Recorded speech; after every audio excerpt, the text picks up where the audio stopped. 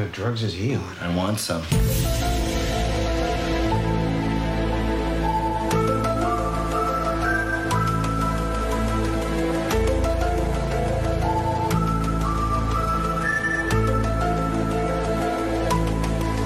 Hello, and welcome to Condensed Truth, the Essential X-Files podcast. I'm your host, Shelby. And I'm Laura.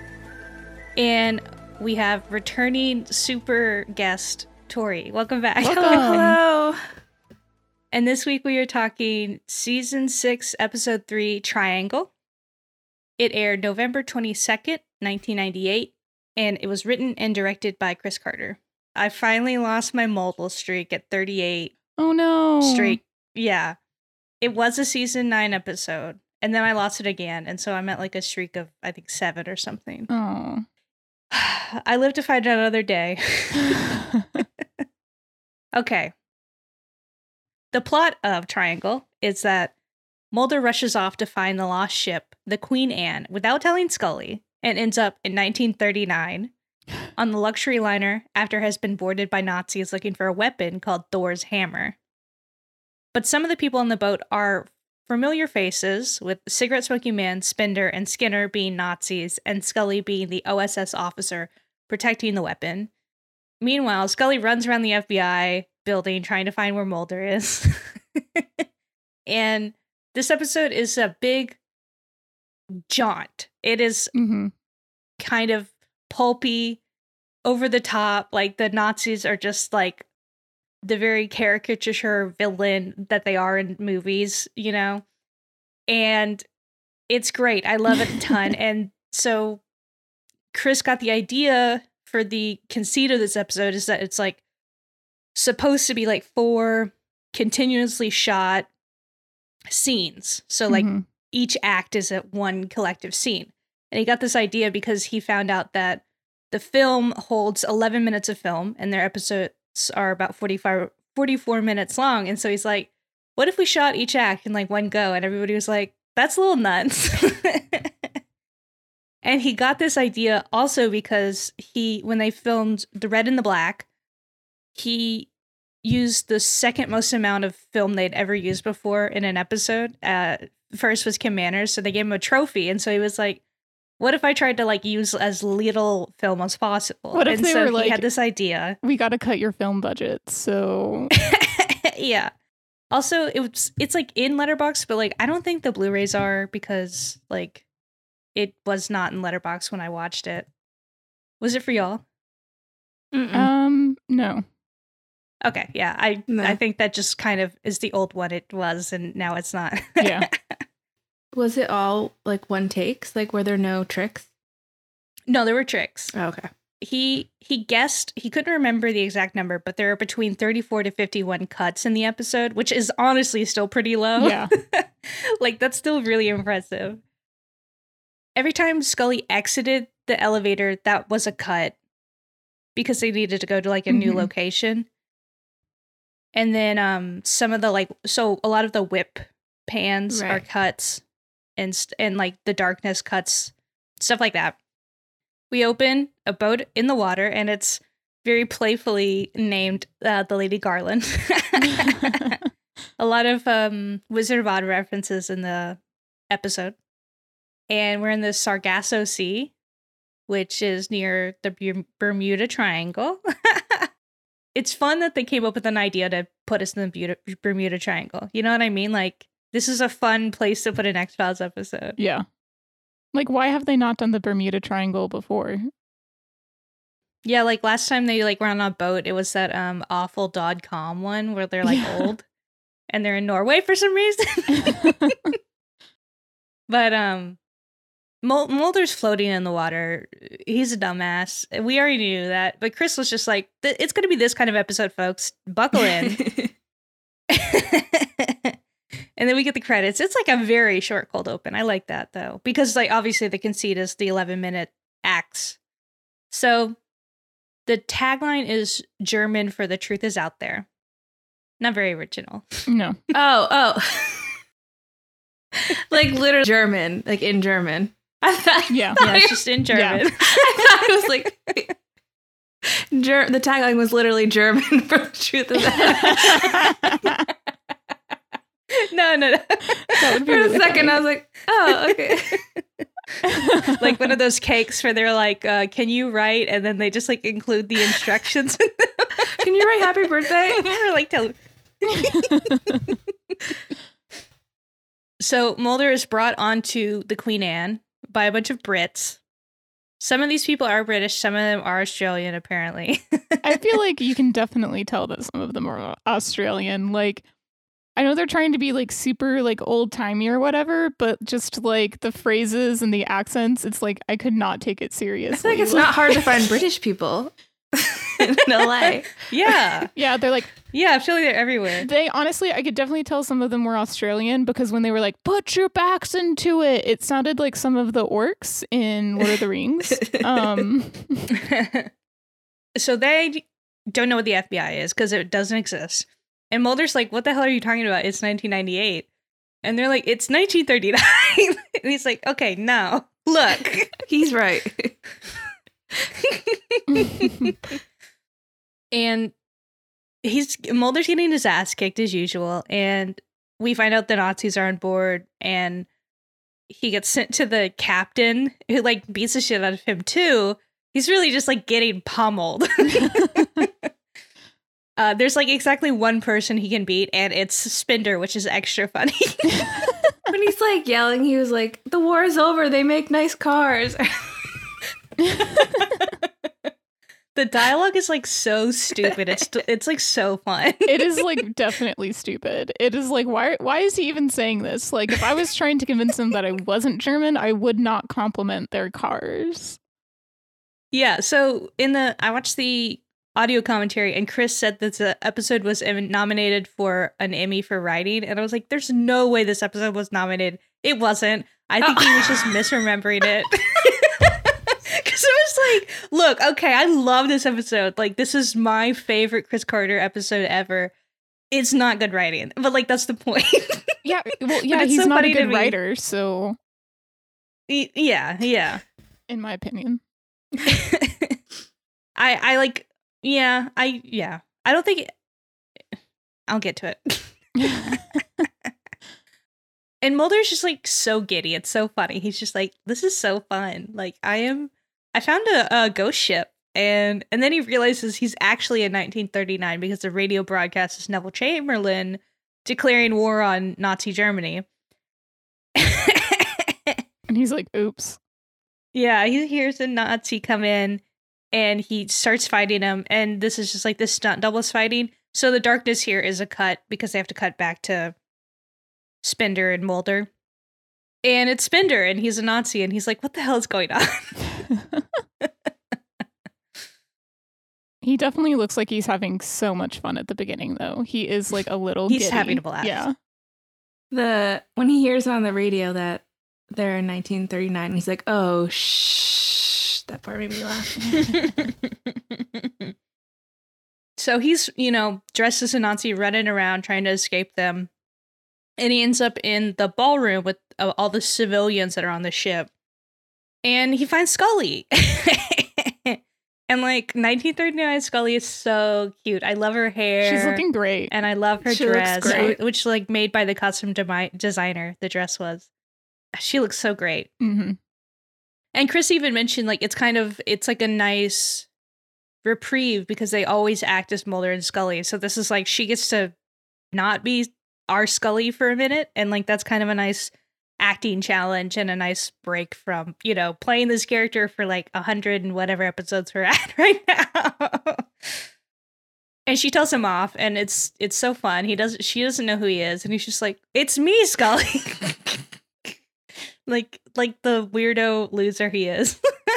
Doesn't she say something along the lines of like, get your Nazi paws off me before I punch you in the mouth Yeah. or something like that? Perfect. Yeah, I think she says something like, do you want to see the stars and stripes? Like when she threatens to punish him or something.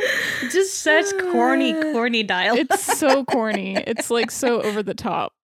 I love it. And he gets caught by the Nazis again because he's not good. It's a ship. There's only so many places he can go, and he's not good at hiding in general. And he's like wearing a Nazi uniform at this point too, and like everyone's speaking German to him and he's not responding. So there you go. It's automatically a tell that this is the prisoner. Yeah. I found out that I think some of the British sailors' outfits were also used on the Titanic, the movie. That makes sense. Because that's also made by Fox. Yeah. And like, so they used some of the Titanic stuff in this episode, which is just very fortunate for them. Because that came out in 98, right? 97? 97, yeah? I think. Yeah, and re-released now. Like, that was really close. Yeah. Back out. So they take him to the bridge, and like, the captain gets killed, and one of the head Nazi is Cigarette Smoking Man, because like, who else is it gonna be? Of course. Other than Cigarette Smoking Man.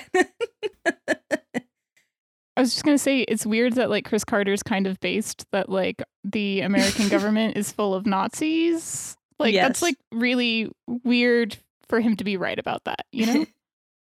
Did you forget Paperclip? That was like the entire point of that episode. True, but like, I don't know. It just feels like, yeah, I don't know. It just feels like so much. Okay. Like, I'm not going to be a Chris Carter defender, but I mean, I guess I'll give you that. It's just like, yeah. I just still think it's kind of funny to me that the show is like, oh, by the way, the government's full of Nazis again. Every time Chris Carter makes a correct point, I think he's largely doing it by accident. Right. That's how it feels in this. This one feels more, because like Paperclip obviously isn't by accident, because like that's the whole point of it. But like this feels like by accident. It just seemed like it would be fun. Yeah. I get you what you mean, though. Yeah. Thanks.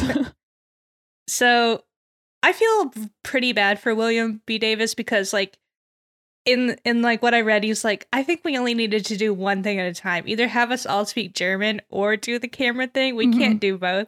This poor man like couldn't fuck up his lines because like they were doing continuous takes, and he just sounds like he's like fumbling through German. I don't know if it's even remotely good. I don't know anything about German, but doesn't sound good.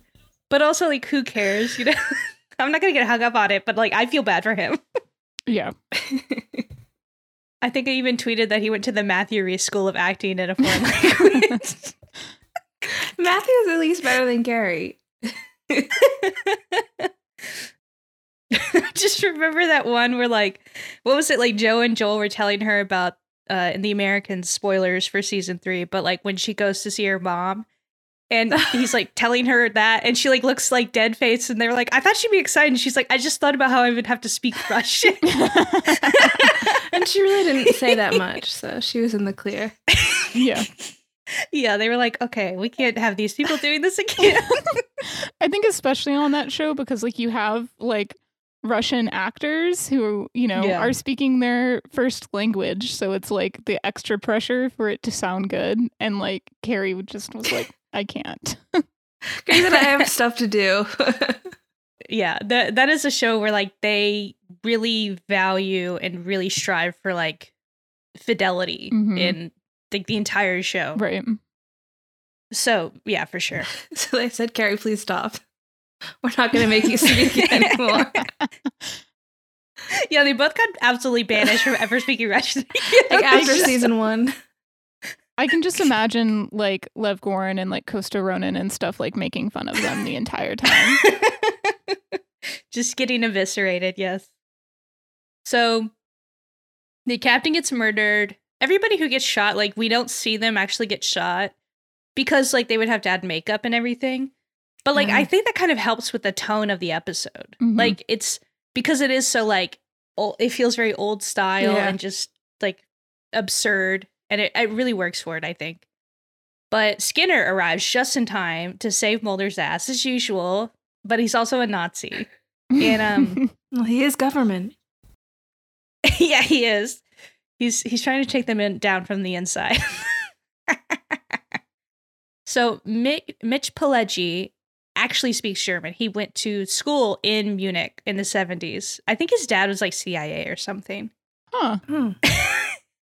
Or like some like high official. So like he lived in Germany. He, like brought it to Chris and he's like, none of this makes sense. Like none of my lines make sense. And he's like, can you just rewrite it then? That's hilarious. Just write it yourself. I can just imagine him writing like all of the German in the episode. So at least it's grammatically correct. Yeah, it was so funny. Like, who translated this? Was it Chris? It seems like Google Translate. They even have that then? Probably not. No. I think Google was founded in like 97, 98. He just had a German English dictionary and went word by word. No verbs. Yeah. Changed. Didn't understand how to conjugate. Yeah. Yep. So that's Act 1. And then we go to Act 2, where Scully's at the FBI. I guess, like, not concerned that Mulder hasn't come into work, or maybe she's just like, I don't know, he's always late. Like, she seems really fed up with him, like, before she even finds out he's missing. There's also this, like, scene where, like, the lone gunmen come to her because they're like, oh, wait, like, Mulder is missing, the ship is missing, like, we have to tell, like, his wife that he's missing. And there's like a guy at his desk, like working, like FBI guy, and then he like kind of gives the stink eye, and then they move. And I didn't pick this up at all, but in the audio commentary, Chris was like, "Oh, that's Thor's hammer. That's the Thor hammer's dude." Oh, I'm like, how am I supposed to know that? And also, like, I feel like putting random guys into like his universe of Nazis and spies and everything is just weird. Like, I feel like that doesn't work. That's definitely something I would never pick up on. No. Like, no, on a watch. Never. Like, yeah. Whatever. He made that up. He made that up in the moment, I think. Yeah, I feel like that's fake. Yeah, that was a budgetary thing. He was saving money, just sharing extras. Yep. But I'm going to pretend like I didn't learn that. You know what I mean? I was like, no. But now you'll learn it too. There's the great line where Frohickey says the walls have ears, where they're trying to get her away from so they can tell her. And then she says, I have ears. Will you tell me what's going on? She is so incredibly fed up, like from the jump. And I love that for her. Well, I also love that they like are like, Mulder's gone missing and this is where we think he is. And it's like a satellite image and there's weather. So it's nothing. So they're literally like giving her a picture of nothing too. So she's like extra fed up. They gave the original to Mulder. Didn't make a copy. I love them. I love them too. But they need the satellite photos to find Mulder. And so first thing Scully does, let's go ask Skinner. Even though he's not my boss, he's helped us in the past, you know? And he's like, no, I'm not going to help you. I can't help you. And there's a kind of scandalous one where like she's going to leave and like his secretary, Sir Scully, like slams the door. She's like, okay, look, nobody else is looking. Will you help me? Yes or no? And the answer was no. But somehow Skinner always gets roped into this. Yes. He just has too much of a soft spot for them. Yeah. He doesn't do it for Mulder. He does it for Scully. Scully just like screaming at him at the conversation. You're out of line. Yeah. I love the one where like she's like, I'm not asking you to do this for me. I'm asking you to do it for Mulder. It's like, I think he would do it for you. I don't know if he'd do it for Mulder. Right, exactly. Like, not the argument to make. Like, girl, I think you're misunderstanding what the situation is here. Then she goes to Kirsch, which was, I think she even knew it was a mistake, but she's that desperate. But cigarette smoking man is there. So now Kirsch, the cigarette smoking man, know that Mulder is in the Bermuda Triangle missing, and they know the general direction in which he's supposed to be. And Scully just handed that over to him, and it was like, oh man. Whenever I see him, I'm like, that's Richard Webber. Like, I don't know who this Kirsch is, but oh yeah, because he did like 200 episodes on Grey's Anatomy. Yeah, I think he's still on Grey's Anatomy now. He's like the last remaining Ellen Pompeo left, and he's still there. Oh man. That's crazy. I think like we mentioned that in the last episode because he's in the last episode. I said that really is like the actor equivalent of like serving in the military. It's like being on Grey's or like one of those like long ass network shows. You would like David Duchovny and Gillian Anderson are also military veterans. Right. Like you would never have to work again. Like I would never work again. Yeah. Yeah, he doesn't have to. Dude, those residuals? Yeah. Oh my god. The money you must make on Grey's Anatomy. Yeah. You've been there that long. The joke is like, David Schwimmer on Friends like never had to really work again because he got all of the Friends residuals. Like, yeah, like get you a role like that, and then you literally never have to work again. Mm-hmm. This is what they talk about when they talk about like the gig economy, you know, because like now we don't have that. We do not have network shows running for like 10 seasons. Like you're on a streaming show and you see 1 cent a year. Yep. From those. And Netflix always forgets to send those checks. Yep. Like you ain't getting that. Like The Big Bang Theory was like our last great Honestly, show. well, until Grey's goes off. But yeah, or no, actually, we are forgetting the elephant in the room in that Law and Order SVU is like still on. I still haven't guessed. No. Mariska Hargitay will be on that show forever. It must be so easy. Like, she must do it in her sleep. Like, that's the easiest job Right? ever. Yes. Yeah. And she's like executive producer or full-on producer now. Like she's like doubling up her money. Yeah. Like, and I don't think I've never seen anything else except for ER for like 3 episodes. So she's literally never done it. She was in Taylor Swift's music video. Yeah. Does that count? Yes, that counts. So ER, Taylor Swift music video, and SVU. It's her End of IMDb. list. End of list. Good for her. Yeah, at least Christopher Maloney went off to do the reboot of Wet Hot American Summer. But the scariest thing about SVU is it's like kind of getting a second life with like the Elliot Olivia stuff kind of returning. Or is so it? I have no clue. Like I don't think they've kissed still. No, they haven't. I'm I very tuned in and impressed. they did not get. They got close though. They thought about it. It's like weird because like they've never kissed, but you know they've definitely like fucked. Yeah. We haven't seen yeah. it, and that's the Same with- problem.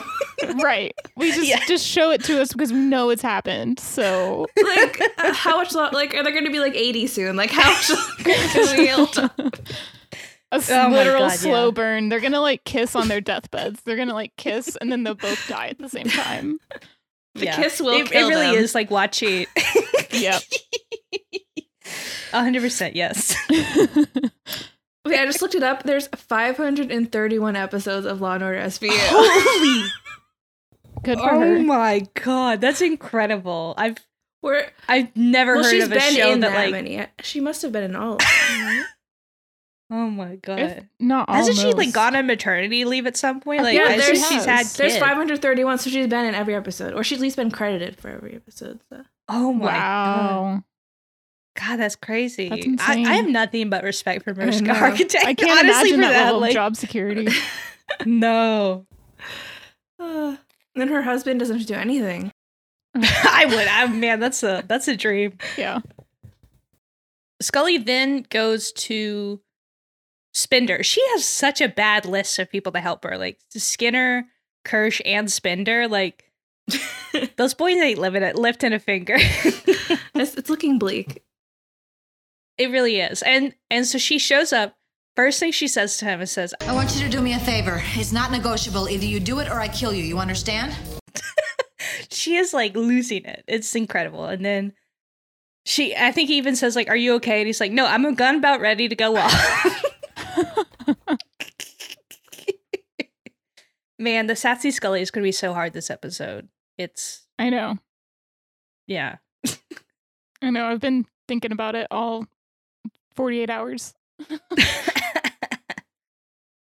So she gives him the info, and Spender immediately goes to narc to Kirsch. So Scully, she gets in the elevator. So this is the one where she tries to call Mulder, and he doesn't answer. In this elevator scene, so every time the doors open, so it's like a set, it's not like an actual elevator. So every time she's in the elevator, the people behind the scenes have to rearrange the hallway into like the new hallway.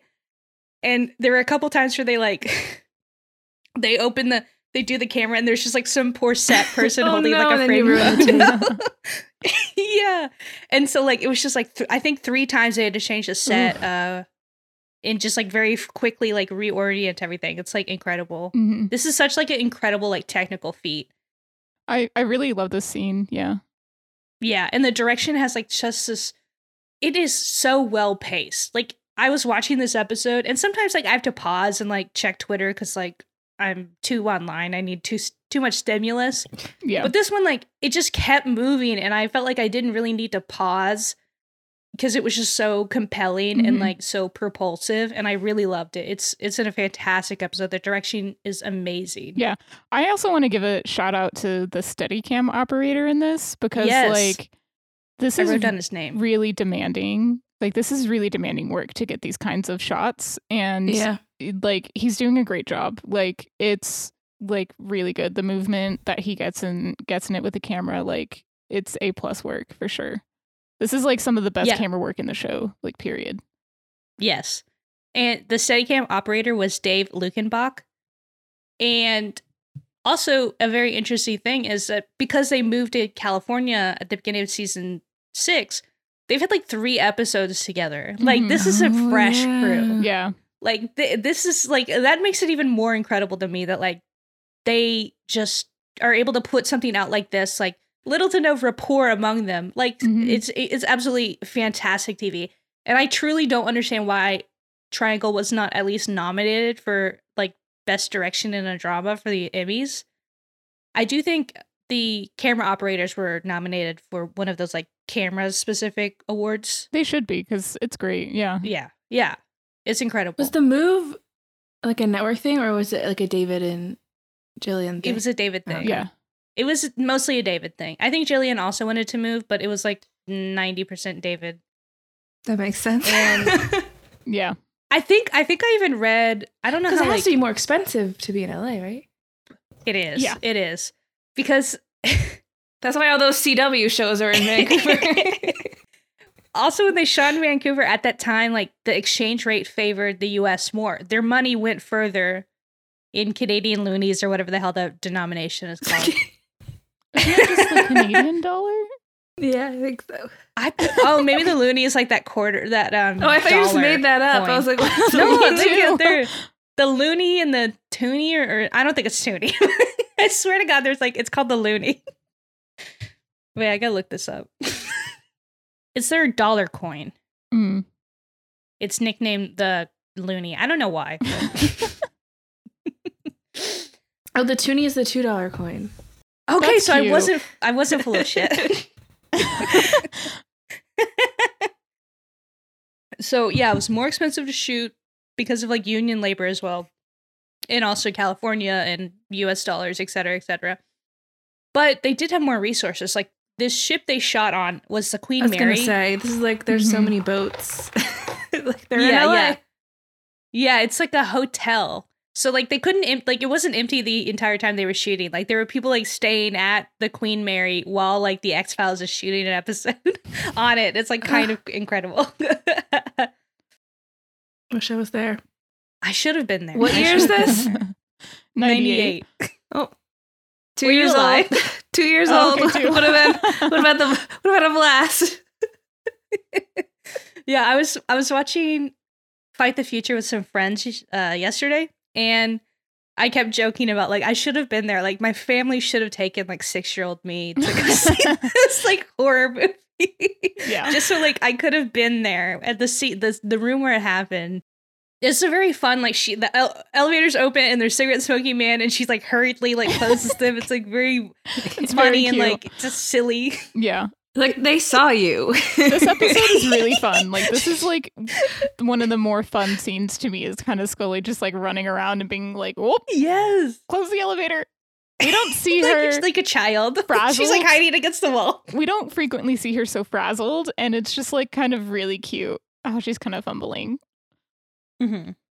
The person trying to call her is Skinner because he actually did get the info for her. So he gets in the elevator to give her the info, and I will haunt Chris Carter for having Scully kiss Skinner before Mulder. I forgot that that's just happened, and I was weird. It's weird. It's so it feels weird. deliberate. It feels like a deliberate attack. It does. It really does. This entire episode is a deliberate And attack, I also, think, you at the can't even, shippers. you can barely see the Scully and Mulder kiss, but I saw that I Scully know. and Skinner kiss. I know. Yeah, like full lit. Fluorescent lighting of an elevator. Yeah, like. But I was like, I was in the dark watching too, and I What was if like, we kissed in an elevator in the J. Edgar Hoover building? That should have been Mulder and Scully. That should have been them so bad. Anyway. I love Skinner's little act that he puts on too. He's like, if you ever ask me for something like that, you try to disregard the command. It's so cute. Thrown out of the FBI. And she's like, yes, sir. I love Skinner. It's so cute to me. Like the kiss is like weird, but like his like little act, like being mad at her was like really adorable. Yeah, I will say the kiss feels very much like a very celebratory thing. It doesn't have like rancid vibe. It like in the episode it doesn't have rancid vibes, but in like the meta of the show in general, it has rancid vibes. Isolated, it's fine, but within the full context, it's the... And then I love that the lone gunmen have a little VW van.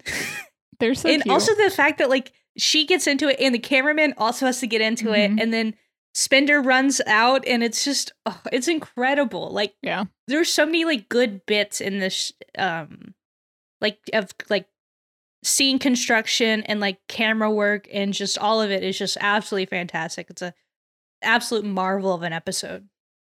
Mulder's corny ass is trying to explain World War II to like the soldiers. And like I love his like the way he describes it. It's like so like loser-ish too, and he's like, with no small amount of help from us. Or his like, I have 2 words for you: Pearl Harbor. Right, like as if that matters to the Germans at this point. They're like, what the hell is Pearl Harbor? They're like, we don't care about the Pacific. They like literally don't even know where it is. Right. As if like they had anything to do with Pearl Harbor either. Like they didn't. At this point, they're like, what do you mean we're allied with the Japanese? That doesn't make any sense. I don't know for sure, but like I think Japan might still be in the League of Nations at this point. Maybe not. Because like maybe, that's whenever Japan invaded Manchuria is whenever the League of Nations was like, maybe don't. That's pretty messed up. And I think that was like 1938 or 1939. So okay. I'll double check it. But it's like, yeah, they're like, why would we be allied with someone in the League of Nations at this point? Mulder also makes a quip about like, oh, you don't have much, or says like something about like you don't have much to apologize except maybe for the Spice Girls. And I was like, what did the Spice Girls do to you, Mulder? Excuse you. Are you that opposed to fun? I guess so. I mean, yeah. Oh, the Manchukuo incident was 1931, so never mind, I'm wrong. But okay. Anyway. And they're like, oh, the Nazis think they have guns on the ship. Like, of course they do. Like, of course they're like using the cover of civilians to like transport weapons. Absolutely. And then Mulder, in his like ultimate dipshit move, he's like, oh yeah, like there's a weapon on here. It's called the Thor's hammer. It's like actually really important. And he's like, actually, it's not a weapon. It's a man. And then the guy's like, okay, cool. I'm going to go tell all the Nazis. Ugh, he's such a doofus. I love him. So I'm not wild about this like Jamaican crew thing because it just feels like not overly racist, but like weirdly racist. I feel if that like makes sense. If Like you're going to bring in like British colonies like Jamaica, this is not the way to do it. Well, I don't even know if it's like factually accurate. Like, I guess I could kind of assume like them being like using their colonies as grunt labor. Right. That makes perfect sense to me. But like, I just didn't know if this was actually like accurate even a little. It is like really weird. It really doesn't fit into the episode. It was like they were like, we can't make Kirsch like an like just someone on the ship. Like, why does Kirsch, this version of Kirsch, have to be like it's like a Jamaican? Yeah. in like the underbelly of the ship. Like if you just never explained it, I wouldn't. He could have also even thought. just be like a normal British citizen too. Like yeah. Yeah. He doesn't have to be Jamaican. If, like, what if George Pickens Jr.'s like accent for like British was like worse than his Jamaican? So they just like that's scary. I mean, that could be a reason. Because this Jamaican's pretty bad. Yeah. Maybe they were like, your British is too close to Jamaican, so we're just going to make you Jamaican. But yeah, it is very strange. It's like a weird part of the episode. Yeah. He wants to go to Jamaica the Nazis want to take it to Germany. And Mulder's like, no, you need to take it back, turn the ship around and go exactly where you went so I can go back to 1998. And so the Germans can never get... yeah, and also like he's like, the Germans can't get Thor's hammer, and also I need to go back to 1998 or I'm going to get my ass kicked. Or I'm going to die in 1939. Mulder then gets dragged to the ballroom. Now that he seems to know who Thor's hammer is, they're trying to get it out of him. So we're in the ballroom and they're just like, okay, we'll just like start shooting people. And like Spender is doing like a bad, well, I wouldn't say bad, but like an uninspired German accent. Great word choice. And then William B. Davis is struggling through his German. And then Mulder's just like making quip after quip, like with a gun pointed at his face. These three, like, just chaos. This, just like the worst father-son like trip ever, honestly. I like reminded Randa during this episode that Mulder and Spender are like technically half brothers, and she was like, "What?" I was like, "Yeah, it's messy." Yeah, there's only one mode for like the Mulder family, and it's messy. Yes. When they point a gun at Scully, Mulder's like, "Okay, enough." The dead man is the guy, and they're like, "What's his name?" And he's like, "Hell if I know."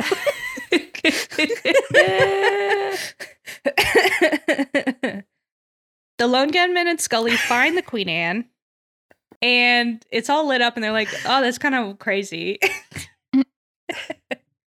We're back to 1939. And the guy who's like Thor's hammer is like, no, it's me. Like, everybody chill, be chill. She's my OSS agent. Which, like, oh my God, they did not make her like proto-CIA. Like, oh my God, that's so rude to me. I know, I was like offended by that, The honestly. CIA I was like, existed then? ew. No, the OSS No. didn't even exist at that time. No. Like, I don't think that, I think I saw like the OSS was founded after the US got into World War II. And then after World War II, it turned into the CIA. Yeah. I think that OSS like isn't as bad. Like, they didn't really do anything, honestly.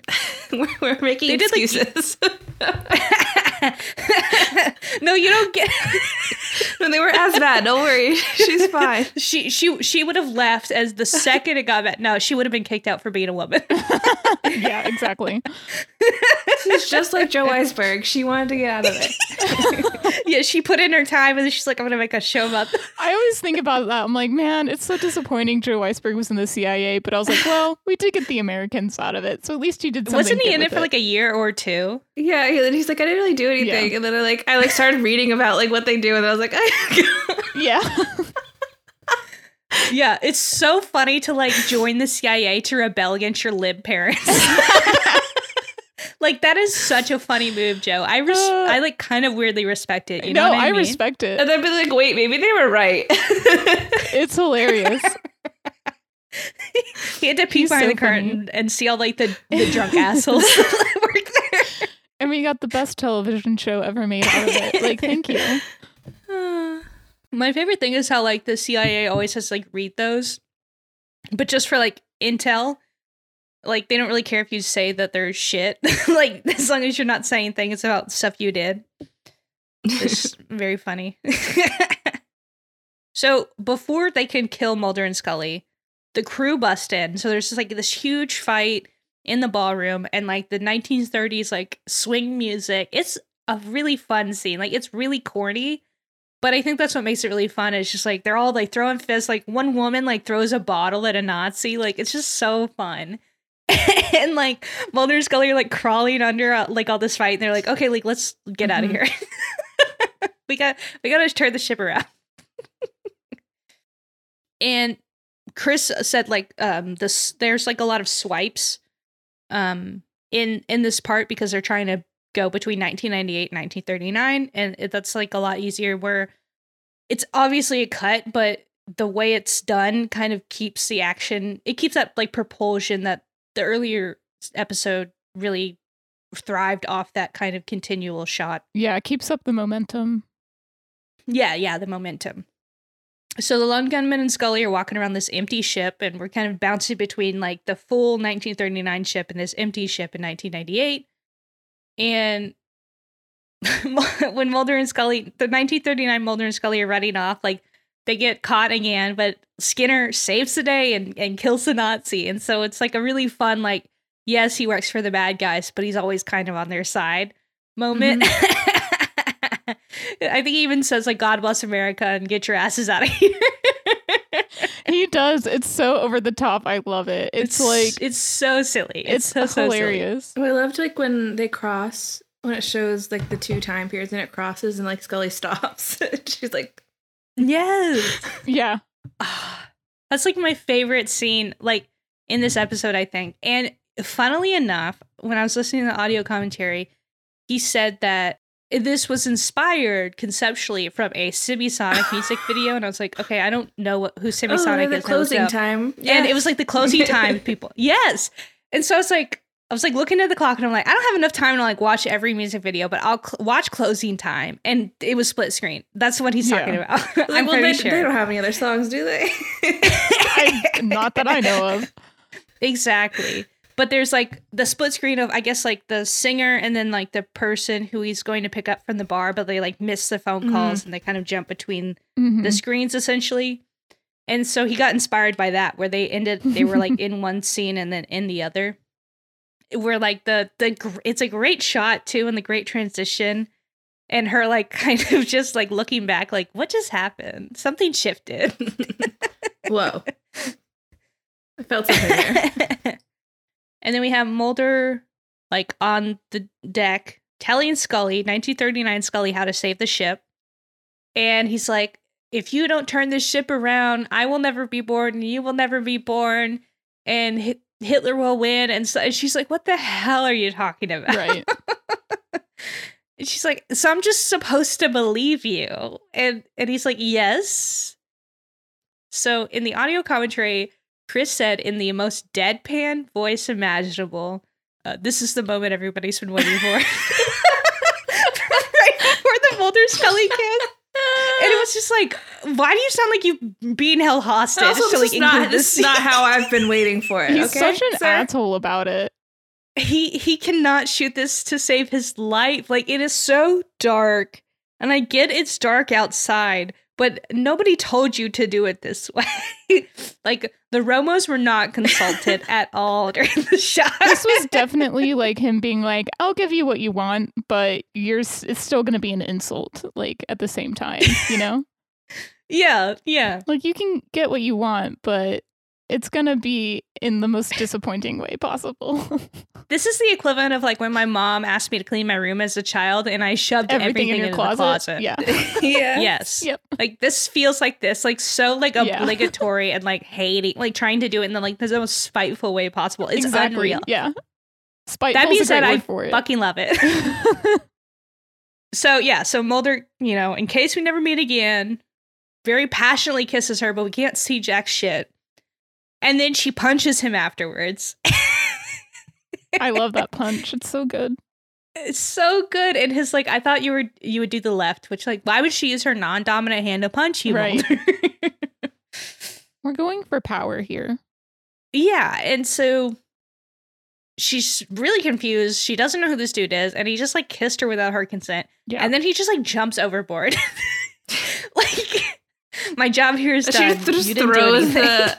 Yes. The little thing. It's so good. It's so good. But in like very X-Files fashion, if this wasn't a dream, she did believe him enough to turn the ship around. Mm-hmm.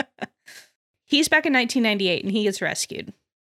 And then we end with the hospital scene, which I love. It's so corny. It's like so saccharine. It's kind of distracting, honestly. But like, I love it. You know what I mean? It's like almost silly how like corny it is, you know? It definitely fits in with the vibe of the rest of the episode, but it is kind of like hilarious that they're putting this into this episode. Yeah, like the Wizard of Oz references, like Skinner says, like, when you get better, I'm gonna kick your butt. Yeah. And like Mulder smiles, and it's just so silly. But like, I kind of buy it in like that way that you kind of get like nostalgic about, because at this point, like, they don't work together. At least like Skinner doesn't work with them. And so it is kind of like distance makes the heart grow fonder. Yeah, Yeah. that's kind of how what I took from this scene. Yeah. You're like, maybe they weren't I think that he bad. really does miss Scully, but it is a bit kind of like Mulder's fever dream this episode too. And like also he's still a bit giddy from having time traveled. I think he's really excited that he got to time travel. And I mean, I think that's kind of based. Like that's really cool. I do love it. He's like trying to explain what happened, and I think Frohickey says like, "What drugs are he on? Is he on?" And Langley says, "I want some." It's like same bitch. Langley knows what's up. And also, all of Mulder's friends fit in one room, so you know, the whole gang's here. His mom not in sight at all, thank God. And Skinner, 4, 5 if you count Scully. We're counting Skinner. We're gonna take what we can get.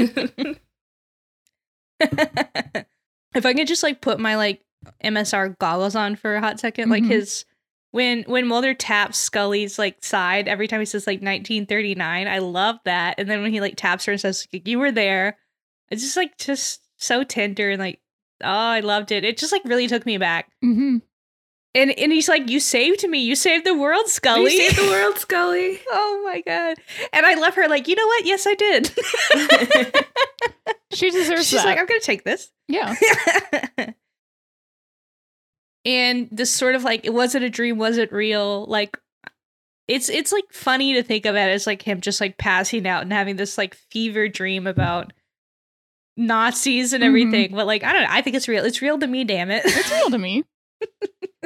I believe he believes it. Yeah. And my favorite part of the episode, emotionally, is when Mulder, this guy who never says anything without a smart comment or a quip or anything, in his most earnest voice, looks at Scully and says, I love you. and her response of just like, oh brother. It's just so fun. I loved it so much. It's really sweet. And then he has the black eye. Yeah, and he realizes like it probably wasn't a dream because he does have a black eye, or he got a black eye for his ship breaking apart. Who knows? Potato. He's like touching it. I like, oh my God. Yes, he really kissed. So funny. He's like, Mulder's got a crush. yes. And then we have the swipe, and it says, created by Chris Carter, etc. Unfortunately. So that was I was like, well, the directing's really good on this episode. Who is it by? And Rena was like, Chris Carter. And I was like, damn, when the worst person you know makes a good point. Yeah, he really, I don't know what possessed him in season 3, but he has some absolute bangers this season. Not the mythology, obviously. No. But like this and like How the Ghost Stole Christmas, which is also fantastic. Yeah. So yeah, he's cooking. Let him cook. Let him cook. Because he's going to come with some flops real soon.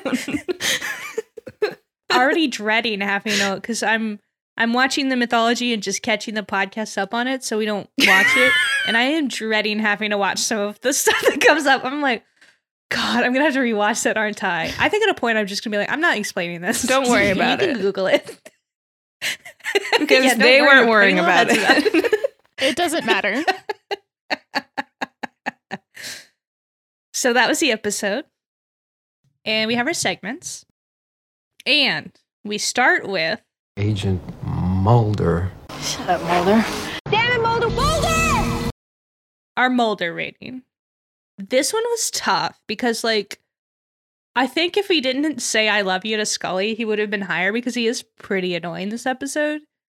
But he said I love you to Scully, so I'm giving him a 4.5, which I feel like is reasonable. Yeah. I have to live in my delusion, so there you go. You know. Laura. Yeah, I'm giving him a 7.5 because he was pretty annoying during this episode. Mm-hmm. Like, it was like 98% him being annoying, I think. And then like that 2% at the end redeeming himself by actually telling Scully, I love you. Like, so yeah, he gets like a good solid 7.5 for me for that. Warranted. Tori. I'm going to say it would have been less because he was like kind of cute. Mm-hmm. But I'm bumping it up. I'm gonna say 8, just because of the like when he was like the little part in the ballroom where he was like, John Brown asked me again. Knocking Pudding down. Tame. I almost put it Tame. I was like, I can't deal with you. Like, I really can't deal with you. Like, you're like gonna die. Like, can you just stop? He truly cannot take anything seriously, which I think only improves the I love you scene because he is like legitimately taking it seriously. But you're right, he is extremely annoying in this episode. Yeah. Like, they're just killing people and Yeah, you're like, shut going up, off dude. with your stupid Yeah. little comments. And then we have So, this must be the enigmatic Agent Scully. our sassiest Scully moment. Laura. Oh, this one was so hard. There were so It's many so good hard. ones, especially like OSS Agent Scully was just like hilarious. Man,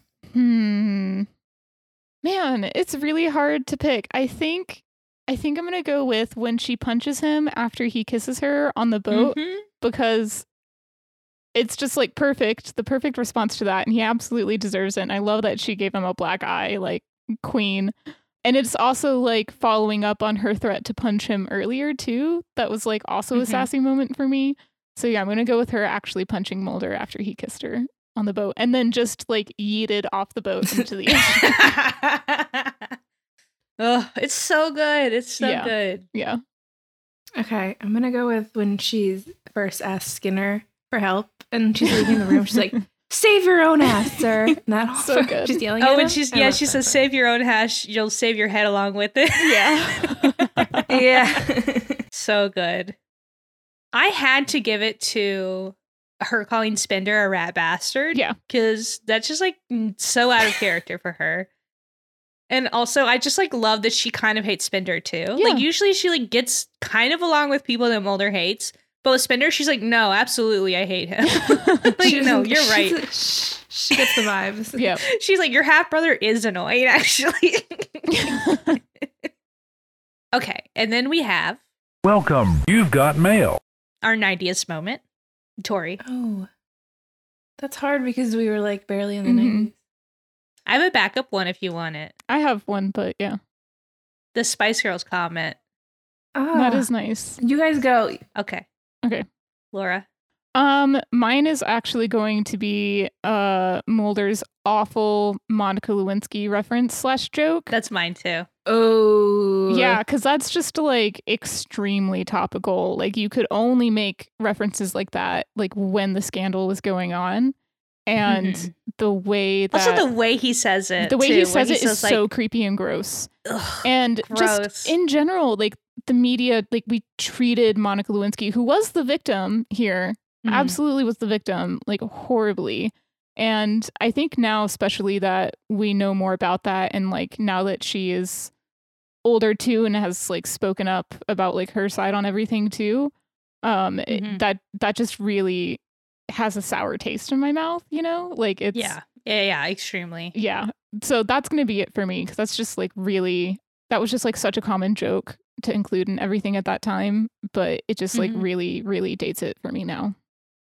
That was mine too. And what I did find interesting, so like first of all, like what he says is like pretty vile in my opinion, where Yeah, he says It's there's gross. some trouble at our White House which will blow over, Yeah. so to speak. Yeah. And It's like really vulgar. yeah. In the audio commentary, so what's interesting, I'm going to go on a bit of a tangent here, Mm-hmm. but what I found really interesting is that a show of this caliber with this rabid of a fan base honestly doesn't have that much audio commentary tracks. Yeah. But I think what it was is because the DVDs didn't come out until like 2002.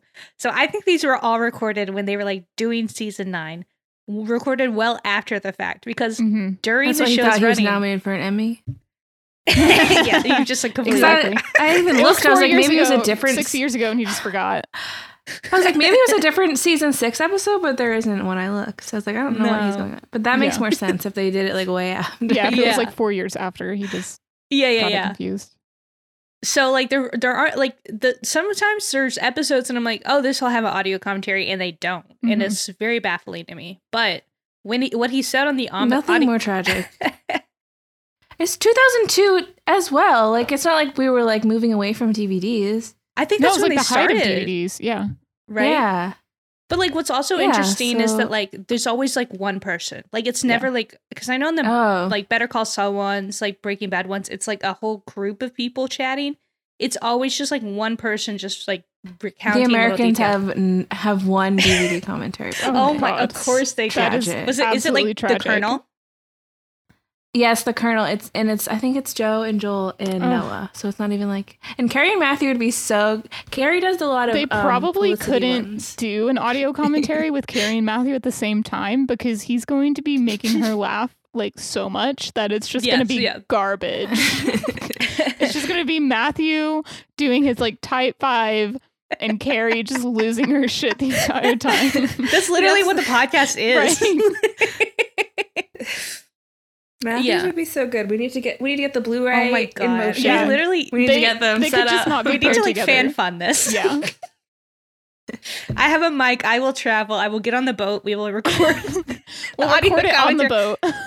It'll just be us reminding him of like what the episode's about because he has forgotten. On the audio commentary, which I assume was recorded in like 2001, 2002, he says about the Monica Lewinsky comment. He says, "This is a cheap joke," which I agree. Yeah.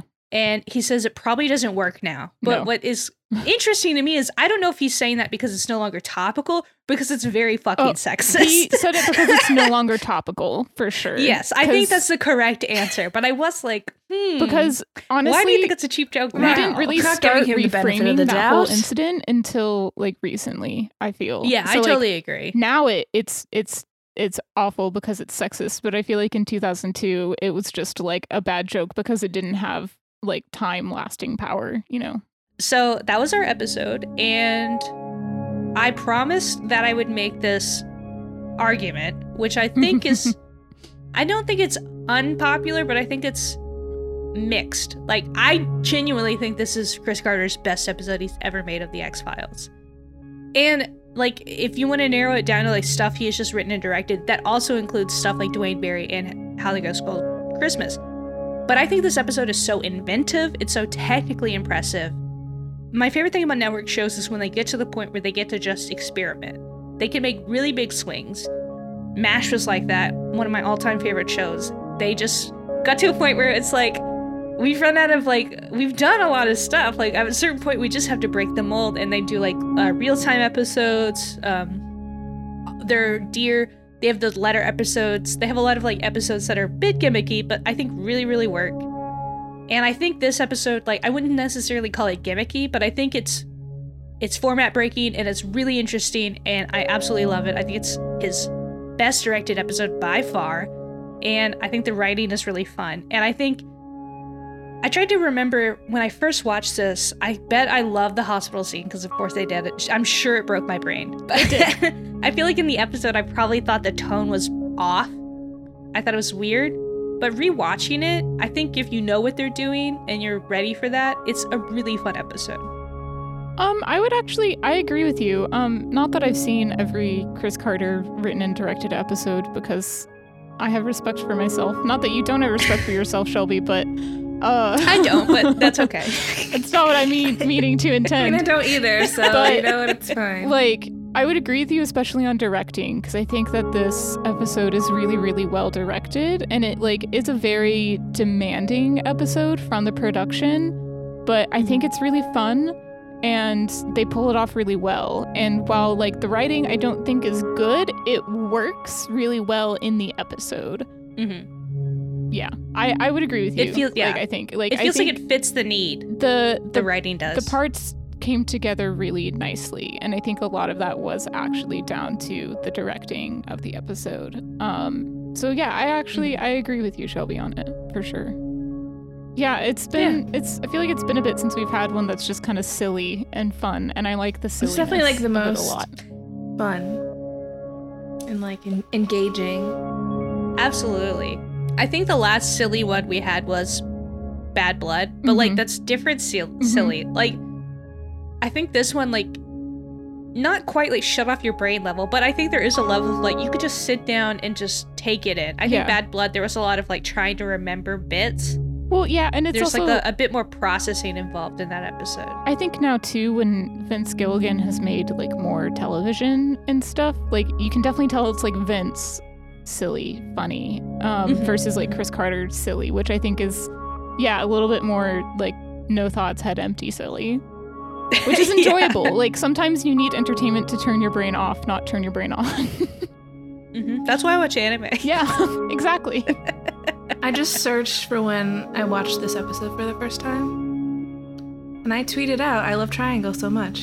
Okay, you were there. I had to rewatch it to really take it in. There. When was this? Let's see the date. Let's see when this was. It was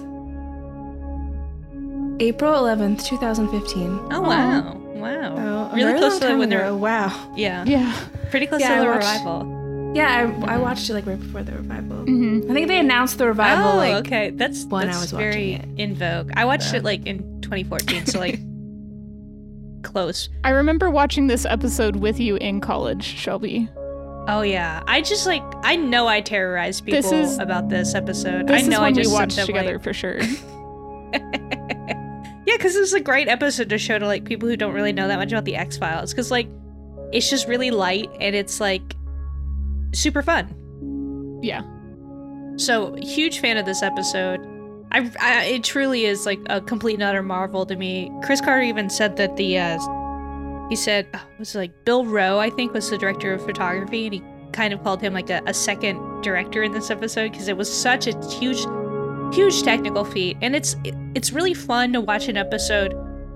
Like obviously it always takes like a big crew to put on an episode of television, but like when this is like, it feels like every single thing is hitting. It just feels like so impressive, and like the way that TV can be so utterly collaborative in like a really fun way. It just feels like a complete and utter celebration of television as a medium. Yeah. Not overly so, but just in a way like, no, where else are you going to get something like this? This isn't going to be like a premise of a movie, because you'd have to set up the characters and everything. Yeah, I think collaborative is a great way to describe this episode. Like, I do think you can feel all of those different parts coming together and coming together well, and I think that's a strength for sure. Like, yeah. That was the episode. And if you would like to follow us on Twitter, we are Condensed Truth on Twitter. If you would like to email us, we are condensedtruthpod@gmail.com. I am like very behind on editing, but they will come out eventually.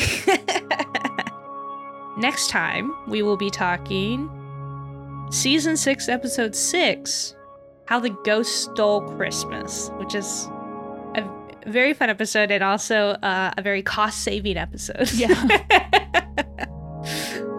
So that'll be really fun to do, and we're going to have our friend Kevin back on, so that'll be a lot of fun. Kevin! That'll be a fun one with Kevin. I'm excited. Yes. And... yeah, so Tori, you've mentioned your app before, but follow Tori, it's a blast. You're going to see Yes. I was going to say Midge Lenny. Rachel, but yes. right? I wish. Rachel and Oscar Isaac. Goodness. Oh, hell yeah. Oh, exciting. Love to see hot people do their thing. Yeah, they are both very hot and beautiful, so... You've never seen Manhattan, have you? No, it's on my list though. I think that's I think that's the only thing I've Rachel seen. Brosnahan. Yeah, that's the only thing I've seen her in, I think. Same.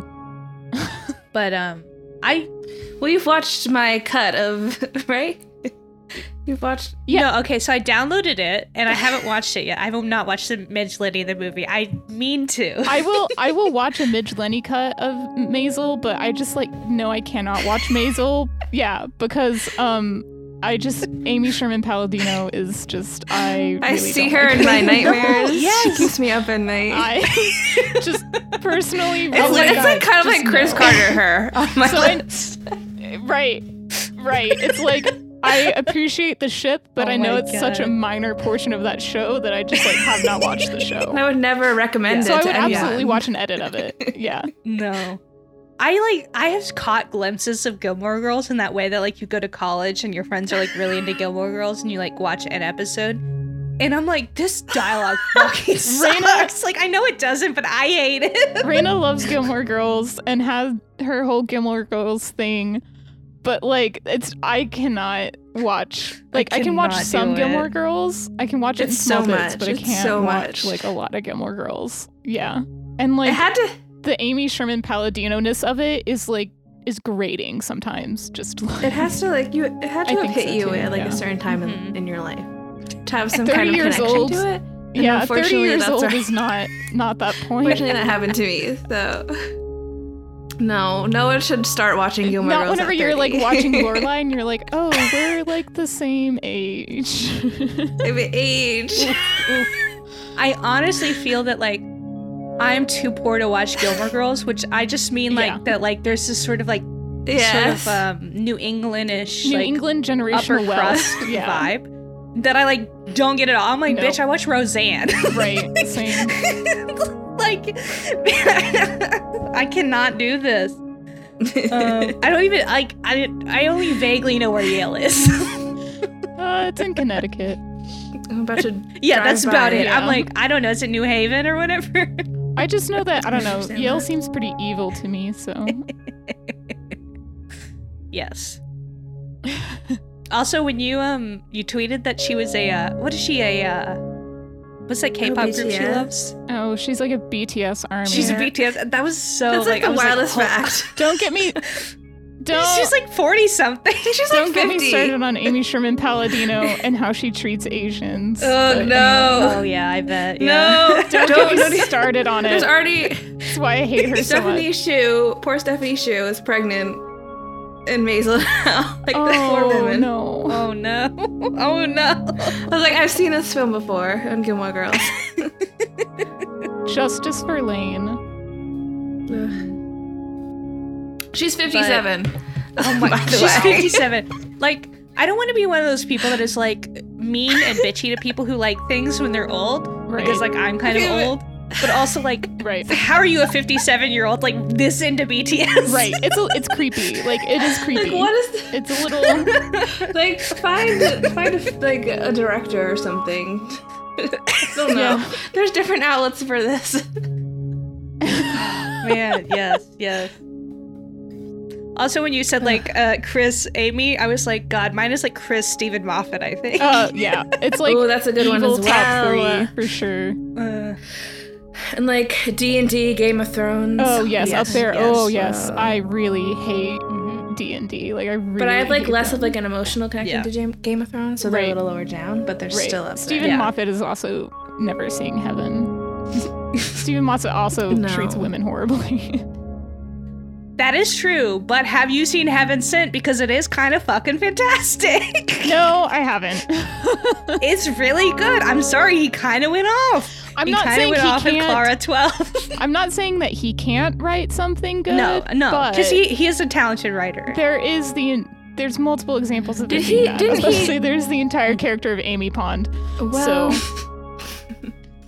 Did he do? I've like seared in my memory that Sherlock episode. It was like season 3, episode 1, where like the Reichenbach Fall, where they have like the people having like the fan community coming up with theories, and there's like, and of course she's fat. Like there's a woman who's like, she's meant to be the butt of the joke, and she's like just trying to make like Sherlock Watson fanfic, and it's just like, this is your audience, dude. Like you're telling your audience you don't respect them, right? Like way to just insult your audience. Awful. Yeah.